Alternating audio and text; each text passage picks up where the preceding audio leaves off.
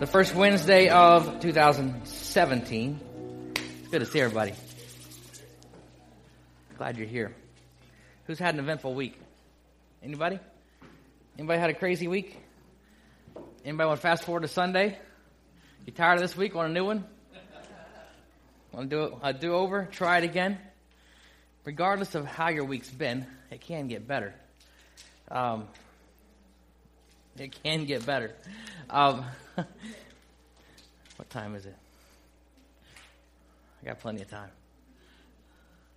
Tonight, we're on Sunday. We're going, as Pastor Andrew said on Sunday, we're going into our 21 days of prayer and fasting. And I was talking to somebody last night. I think it was last night. And I'm like, I just hate fasting. I do. It's one of my least favorite things in the world to do. It's probably one of the best things in the world for me. One of my least favorite to do. And on Sunday, I want to just let you know that on Sunday, we're going to launch that, kick that off. And on Sunday, I'm going to go in depth into why we do that and what it's for and how we do that. And when we leave on Sunday, we'll know exactly what's going on. We'll know exactly how we can get involved and why we are getting involved and what the purpose of the whole thing is. So this Sunday, I forgot who I was talking to, but I'm like, I'm going to eat like a fool this week. Because anyway, I'm not really, but the thought did cross my mind. So Sunday we're kicking off 21 days of prayer and fasting. Be here, be involved in what God is doing in our church, in our community, and most of all, you need this in your life, right? You need this in your life. Tonight we're going to talk about what are you looking for. We look for different things. And different individuals look for different things. For some people, it's just about what they can get and what is in a situation for them. Some people just simply look for acceptance or approval. Do you know anybody who just seeks people's approval to the point where it hurts them, where it's detrimental to them, and they just want people to be happy with them, right? They want people to smile and say they want the stamp of approval. Some people are just looking for love or companionship. Some people's existence is about searching for God, and that's a good thing. And other people just want stuff, right? They just want stuff around them. They like their stuff. You might say that our life is constantly a search for more, because I don't think any of us in this room, really, if you analyze the way you think and you analyze what you do, none of us are content enough in our life where we are right now, in this moment, to stop. And let's just freeze frame right here and not progress any further. You might think you're there, and you might think that you'd like to stop, but most of us would not want to stop and say, let's just stop right here. What you're looking for dictates what you do. A gold miner operates differently than a wheat farmer, right? One is looking for gold and one is hoping to harvest wheat. So they operate differently. What we're looking for dictates what we do, but it also dictates who we are. What we pursue dictates who we are. This passage in Mark is just pulling it out of this, and I love the way Jesus addresses this in Mark 10. This guy, throwing his cloak aside, he jumped to his feet and came to Jesus. What do you want me to do for you? That's quite a question. What do you want me to do for you? Jesus asked him. The blind man said, Rabbi, I want to see. Go, said Jesus, your faith has healed you. Immediately he received his sight and followed Jesus along the road. Now, think about it for a second. We've always, who's played the game, if I had a genie and had 3 wishes, what would I wish for? Right? 1,000,000 wishes? Right? Think about, you have Jesus Christ walking the earth, God in flesh, and you run up to him and he asks you, what do you want me to do for you? Who can think of something right now that you would ask Jesus for right now? If he was standing right where I am, you know something right now you'd ask him for. I'm seeing some nods and some not nodding. But stuff pops into our head. Now ask yourself this question. Was it something like a car? Or a bigger TV, or clothes, or $1 million. I always say that $1 million, or $5 million, or $10 million, or $100 million in the bank. What would you ask Jesus for? And who would be the beneficiary of what you would ask him for? Ask yourself those questions. The blind man was looking for healing, and Jesus was giving it. And this dude's enthusiasm, he just hopped up, threw his cloak off, and Jesus was like, "What can I do for you?" And it led to his healing. What are we looking for? What are we looking for out of this God thing? What are we looking for out of our relationship with Jesus Christ? Why are we doing what we're doing?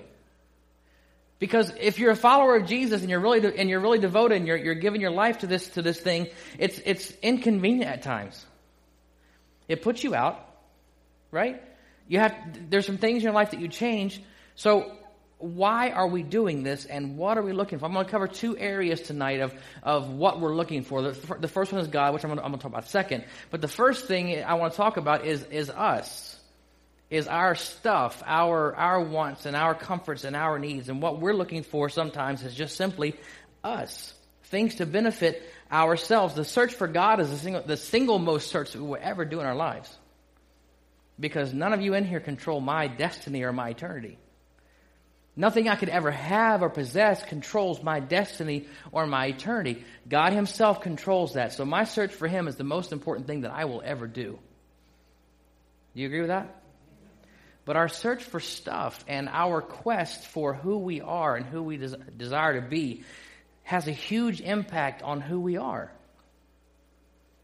And sometimes that can run in conjunction with, and sometimes it can oppose God's will for our life. So I'm hoping by the end of tonight, going into Sunday, we can get some things aligned in our life, and we can really get down to what we're doing and what we're looking for and go in that direction. So that's why we're here tonight. When we dig deep within ourselves, I've said this before, when we dig deep in who we are, we find out we're really pretty shallow. You may want to think that you're a deep person and you have the deepest thoughts, deeper than the Grand Canyon or the ocean, or that you're enlightened. We're really pretty shallow.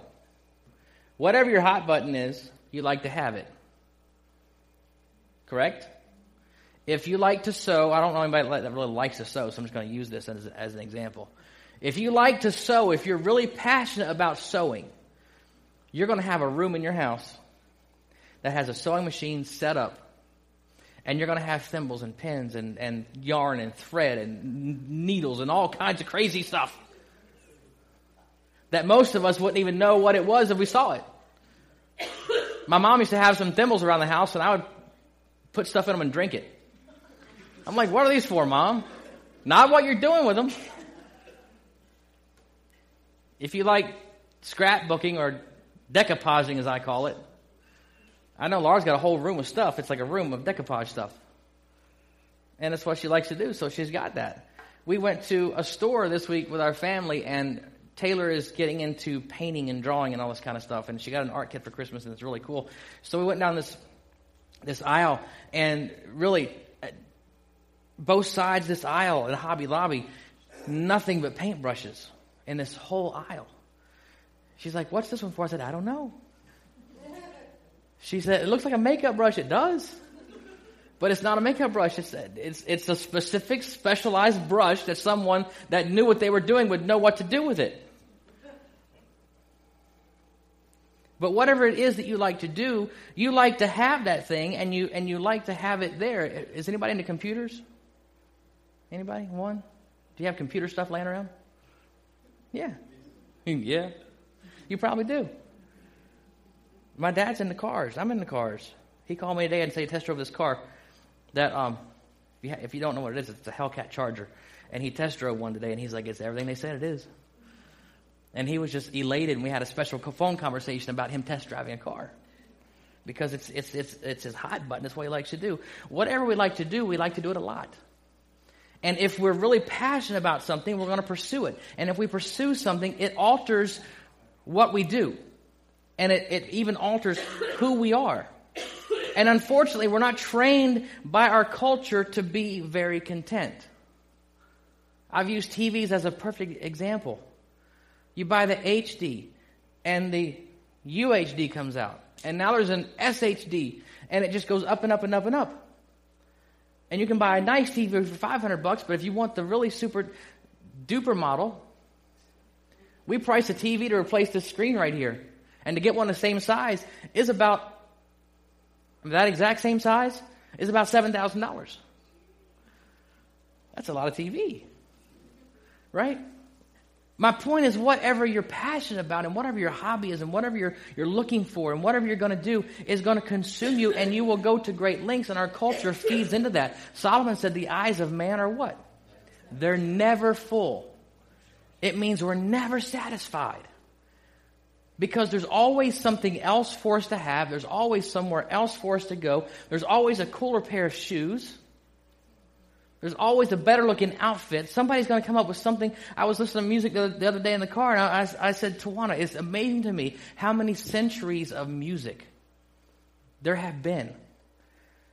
And you can, if somebody's a real musician, I'm sounding old now. I was about to say, not some of the stuff our kids listen to. My dad said the exact same thing because it wasn't Elvis. But if someone's a real musician, they can do a whole album or 7 or 8 albums. Somebody like Sting or the Police that have all these albums and they produce all these different sounds. Because it's what they're pursuing and what they're passionate about. And it's even dictated who they are. But our culture says we need to have more. Our culture says that it really believes in an accumulation of things. So what are you looking for in your life? What are your motivations and what drives you? In 1976, the typical supermarket in America stocked 9,000 items. That sounds like a lot, doesn't it? 9,000 items in a grocery store in 1976. I remember this little store we used to go to.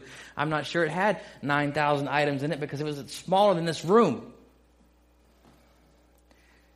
Today, a supermarket, I say supermarket, hello, they're big, giant, all those people, not Walmart. That's a different story. That's a whole different category. Typical supermarket today carries 30,000 items. So yeah, it's 40 years separating the two, but to go from 9,000 items to go to 30,000 items, why? It's because we have this compulsion to possess more and more and to experience more and more. And whatever we're looking for is what we're going to find, but whatever we're looking for is going to consume us.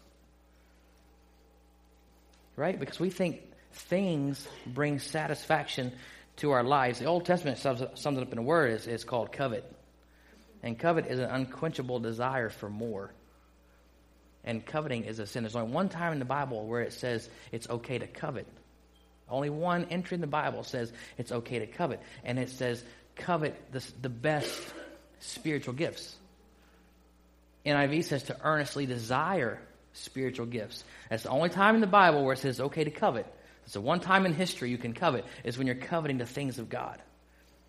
When you have an unquenchable desire for more of the things of God. But sadly, what we covet typically aren't things of God. Galatians 5:20 calls it selfish ambition. And what it means there is to grasp for more and more, to try to have more. And a drive for more and more and more brings about a lack of contentment because when you're sitting there watching your 1080p, you're looking for that 4K. One of our Facebook friends is looking for a first car for her daughter, and she said her daughter got up and left one car because it didn't have heated seats and a leather-wrapped steering wheel. I'm sure some of us can relate. Once you have those things or experience those things in mom and dad's car, then you want one of those in your car too, right? It's this unquenchable desire for more. If your stereo in your car has 400 watts, you want 800. If it has a 10-inch subwoofer, you want a 12 or a 15. Why? Because you want more bump. You pull up beside somebody's car, and the car is literally shaking where you can hear parts rattling in the car. I saw somebody look at their teenager. We have this desire because there's always going to be a newer model. There's always going to be something better.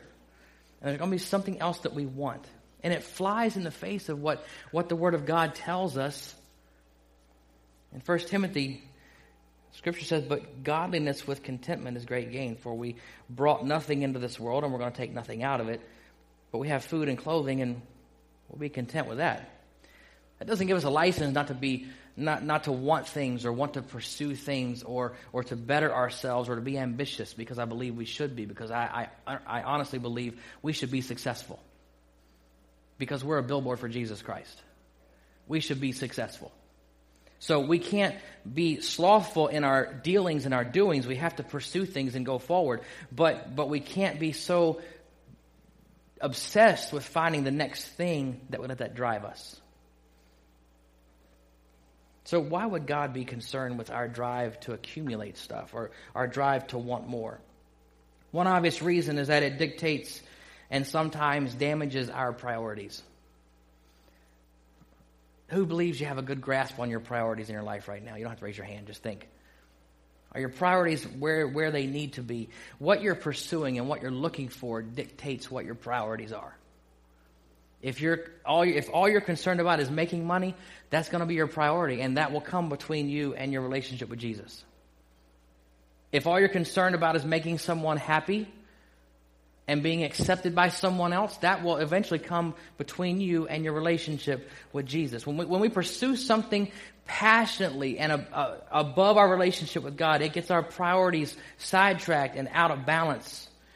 And when that happens, we can fall into traps and get on the wrong track, and we maybe even can run after the wrong things and stop pursuing our relationship with Jesus. And what we're pursuing becomes more important than our relationship with God, and our priorities get rearranged. James 4, I'm going to read the scripture in the NIV and the Message. What causes fights and quarrels among you? Don't they come from your desires that battle within you? And the Message is really cool.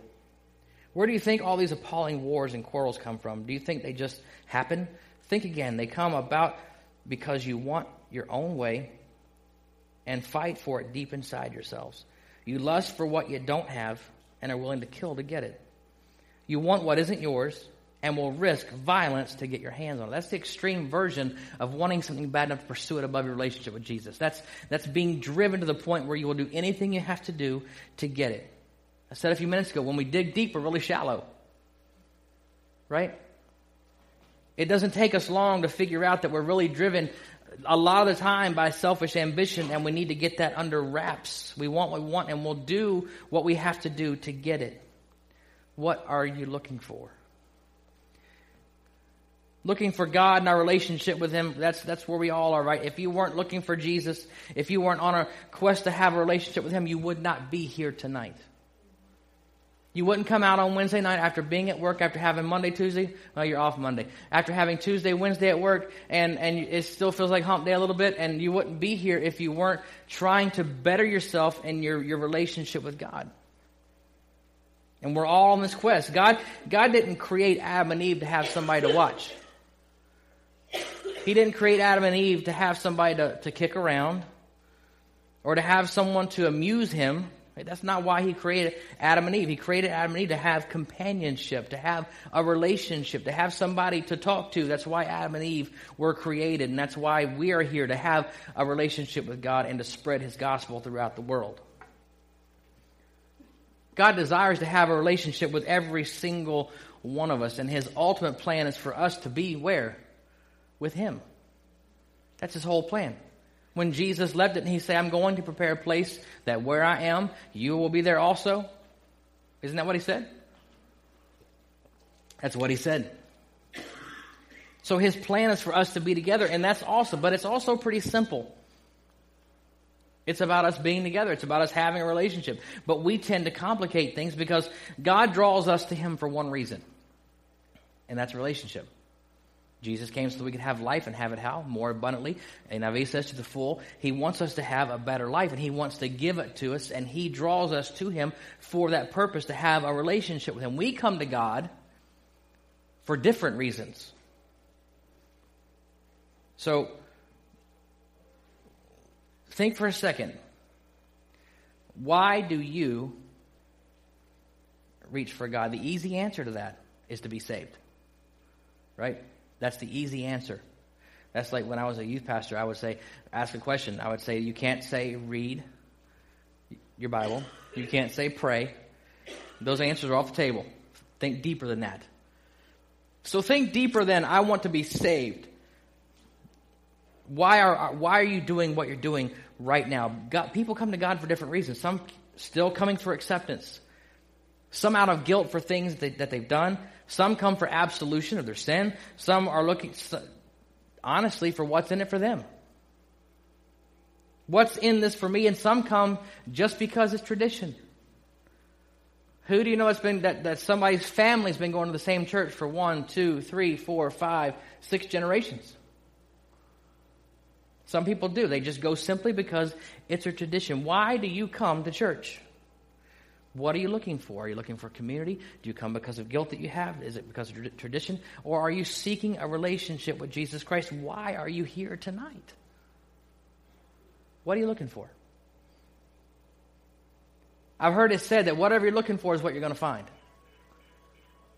Whatever you're looking for is what you're going to. If you're looking for good in a situation, you're going to find good. If you're looking for the negative in a situation, guess what you're going to find?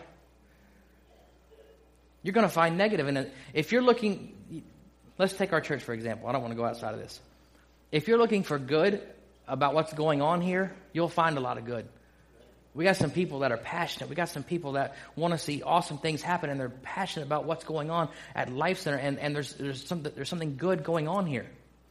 But if you're looking for negative, I promise you're going to find a lot of that too. Why? Because I'm a person. I'm a person just like you.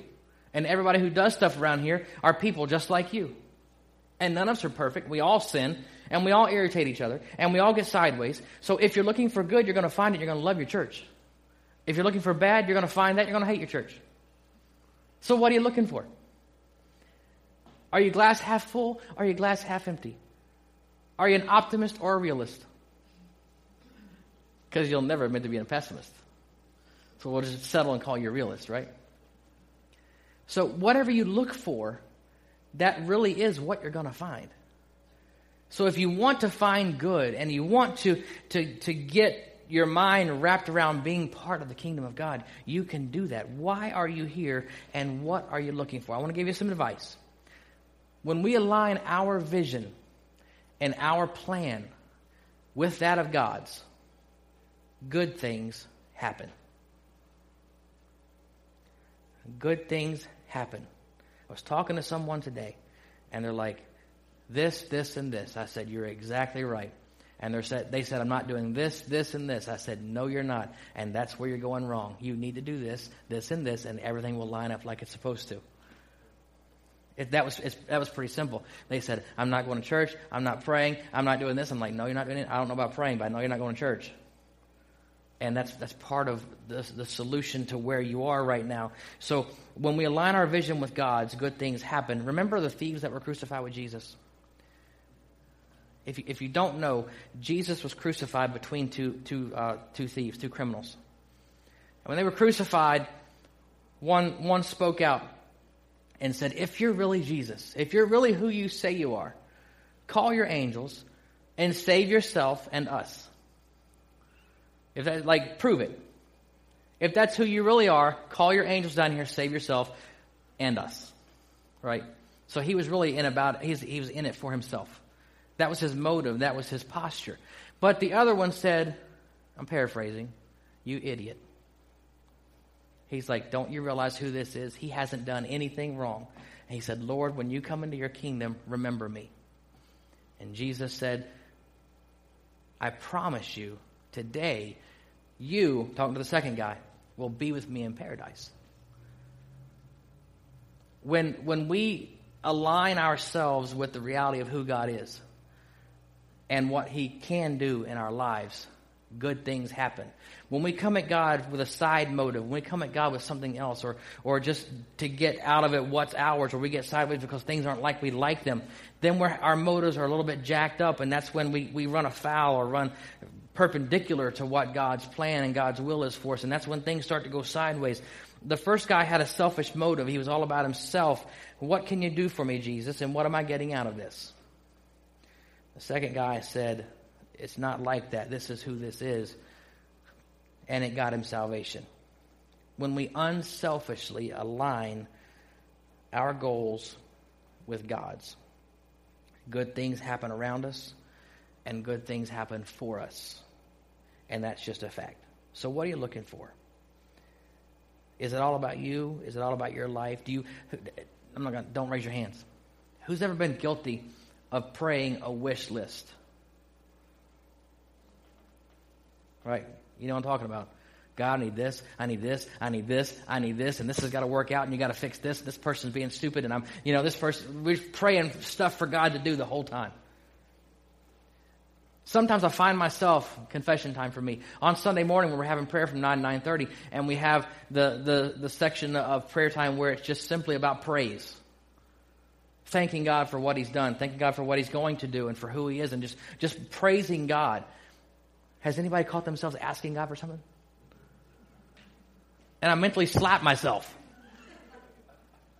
I literally physically stop praying, and I get mad at myself for a minute. Can't you even pray for like 4 minutes? What is it, 4-minute segment? Something like that. Something short. And I get so irritated at myself because it's a 4-minute session where we're supposed to praise God together, and I'm asking Him for something. I'm like, you dummy. What is wrong with you? Can't you take 4 minutes out of a prayer session? I've already spent the first 26 minutes asking Him for stuff. Literally, I spent the first 26 minutes asking God for stuff, and we take the last 4 minutes, and I can't go 4 minutes without asking God for something. That just shows how you don't have to put yourself out there. I just put myself out there for all y'all. That just shows how selfish we can be, and we don't even mean to. It's just so ingrained in who we are that when we go to God, we think we got to ask for something. Think back to what you thought a minute ago when I said, if Jesus were standing here today and said, what do you want me to do for you? What can I do for you today? What would you ask Him for? Different people would ask different things. Do you pray a wish list? Listen to this. Luke 10, He told them, the harvest is plentiful, but the workers are few. Ask the Lord of the harvest, therefore, to send out workers into His harvest field. Jesus said, ask God for this. Ask God for more people to be dedicated to the cause of Christ. Ask God for more people with willing hearts and able minds and bodies to want to do something for the kingdom of God. So what are you looking for? And this will dictate how you pray. I told you we're getting to prayer and fasting. What you're looking for will dictate how you pray. What you are looking for will dictate how you pray. So are you just looking for a cool church experience? Are you looking for what you can get out of church, or do you even think that deep? Do you just go because you know you're supposed to? Are you looking to see how you can make a difference?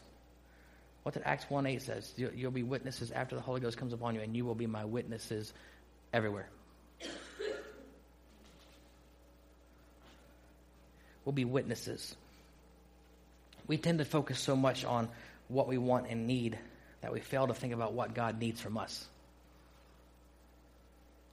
Who's had that thought recently? God, what do you need from me?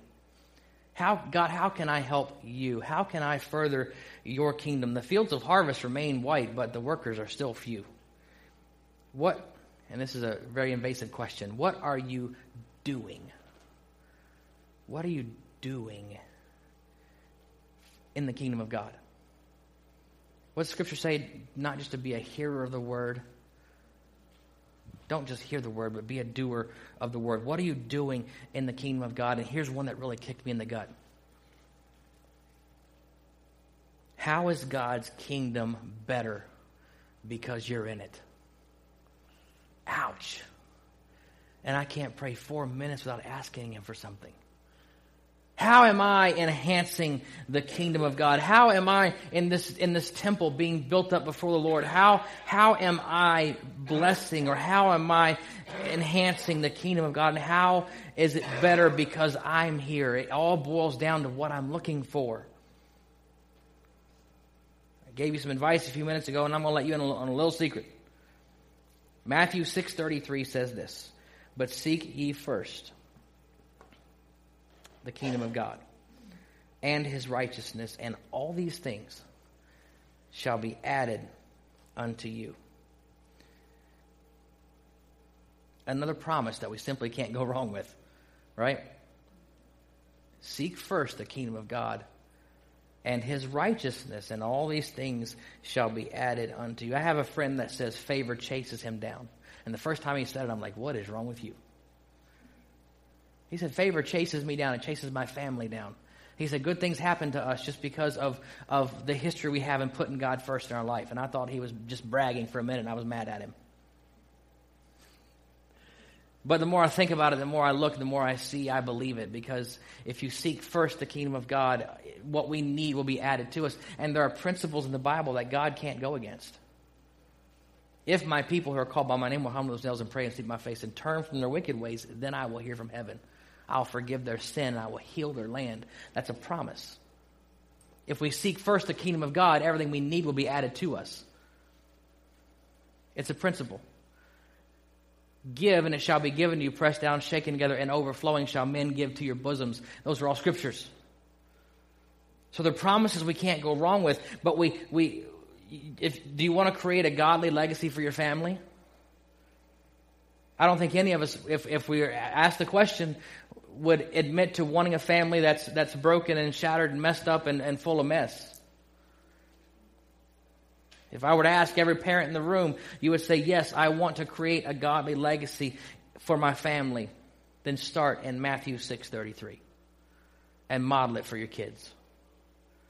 Seek first the kingdom of God and his righteousness, and let them see the things that are added to them, and they will repeat the process in their own life and repeat the process with their children, and then you have generations of legacy happening right there because you decided, I'm going to live Matthew 6:33. I'm going to seek God first. That's what I'm going to be looking for, because if I look there, if what I'm looking for is in the Word of God, if what I'm looking for is in a relationship with him and aligning my life with what he desires me to be, and I'm being something amazing in the kingdom of God, and I'm seeking him first, then everything else it'll be like I need it to be.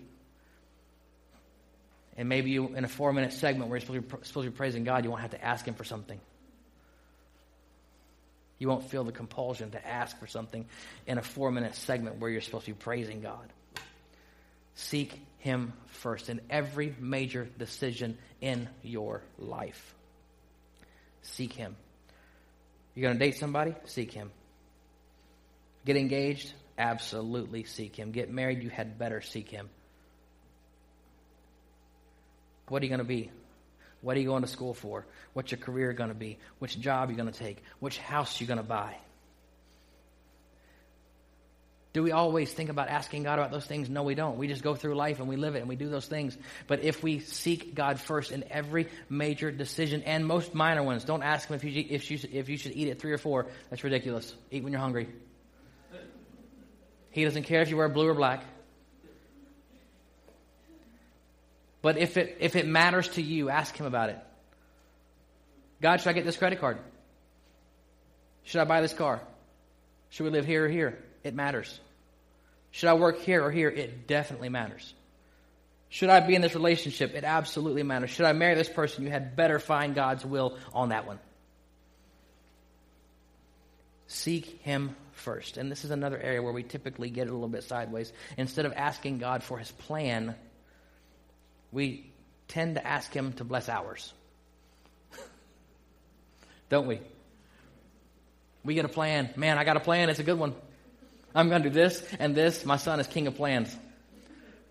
Tonight before we go to bed, he'll come and say, here's what's happening tomorrow. I'm doing this, this, this, and this. Almost every night. I hear what he's going to do the next day because he's got a plan. And it's working. He's a great kid. But he's always got a plan.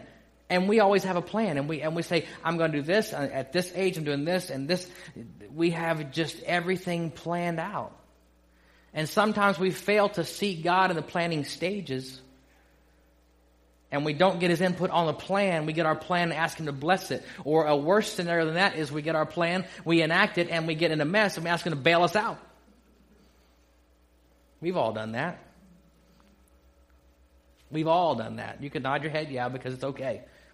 We've all done that. We get in a situation where we haven't consulted God about one thing of what we've done.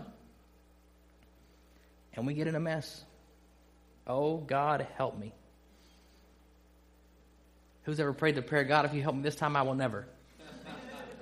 I got a hand on that one. God, I'll never do this again. Just help me get out of this. God, please, I need you right now. Save me, Jesus. We all have. And all that stems from is not knowing or ignoring Matthew 6:33. Seek first the kingdom of God and his righteousness, because ours is as filthy rags. Seek Him first and His righteousness, and what we need will be added to us. I believe that God's plans for me are better than what I can imagine. Because Scripture calls Him the God of exceeding abundantly above all that I ask or think. I've told you many times I have a very active imagination. I can ask for a lot. I'm needy. And I dream big in 4K. I do. And I've got lots of dreams and ambitions and where I want us to go.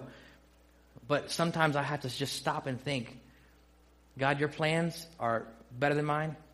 They're bigger than mine because you're the God of exceeding abundantly above whatever I ask or think or dream. You're a God that's bigger than that. So if you walk away with nothing more than this tonight, I want you to walk away with Matthew 6:33. And whatever you're looking for and whatever your ambition is and whatever your hopes and dreams are, I want you to enact Matthew 6:33 in your life. What's the scripture?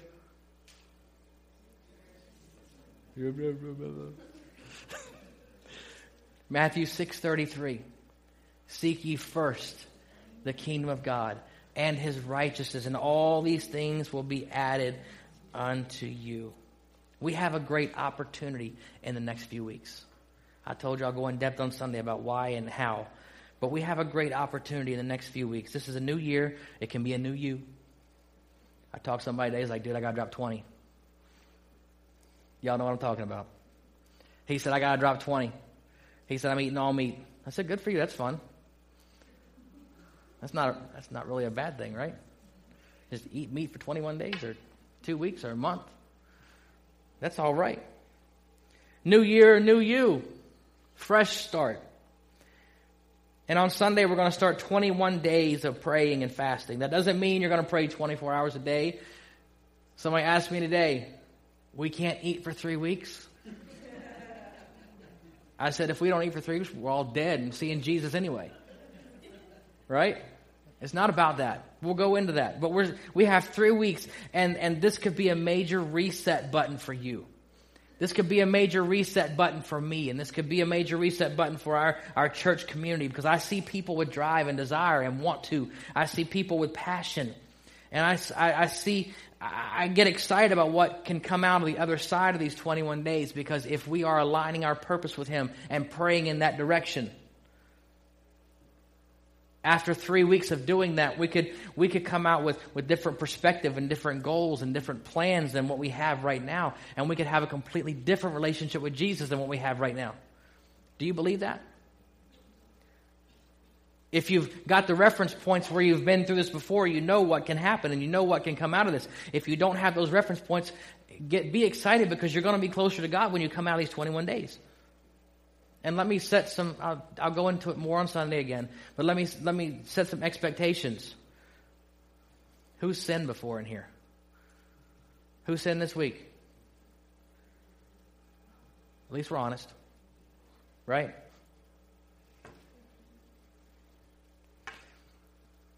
You probably won't perfectly execute 21 days of prayer and fasting. I'm just going to put that out there. Chances are, in those 21 days, you're going to do something that's not in the plan. You're going to say something that's not in the plan. You're going to skip a prayer time. Well, what are you going to do? Well, I messed up. Now I just was going to quit. No. What did Pastor Andrew, was it Pastor Andrew on Sunday said something about a righteous man? Falls down 7 times, but what? He gets back up 8. Falls down 100 times, but gets up 101. That whenever we fall down and make a mistake, we always get back up. We never lay there and wallow in it. We never give up. We get back up and we keep going in the direction that we're going in. I believe great things are coming for you. I believe your best days are ahead of you. I said that last week. I believe your best days are ahead of you. Do you believe that? You better, otherwise you're hopeless. You need hope. You need to know that God has plans for you and God has things He wants to do in your life. But we have to start with, what are you looking for? What are you hoping to get? What are you in this for? Where are your motives and what are you aligned with? Jesus asked the blind man, what do you want? And a miracle followed. What are you asking God for?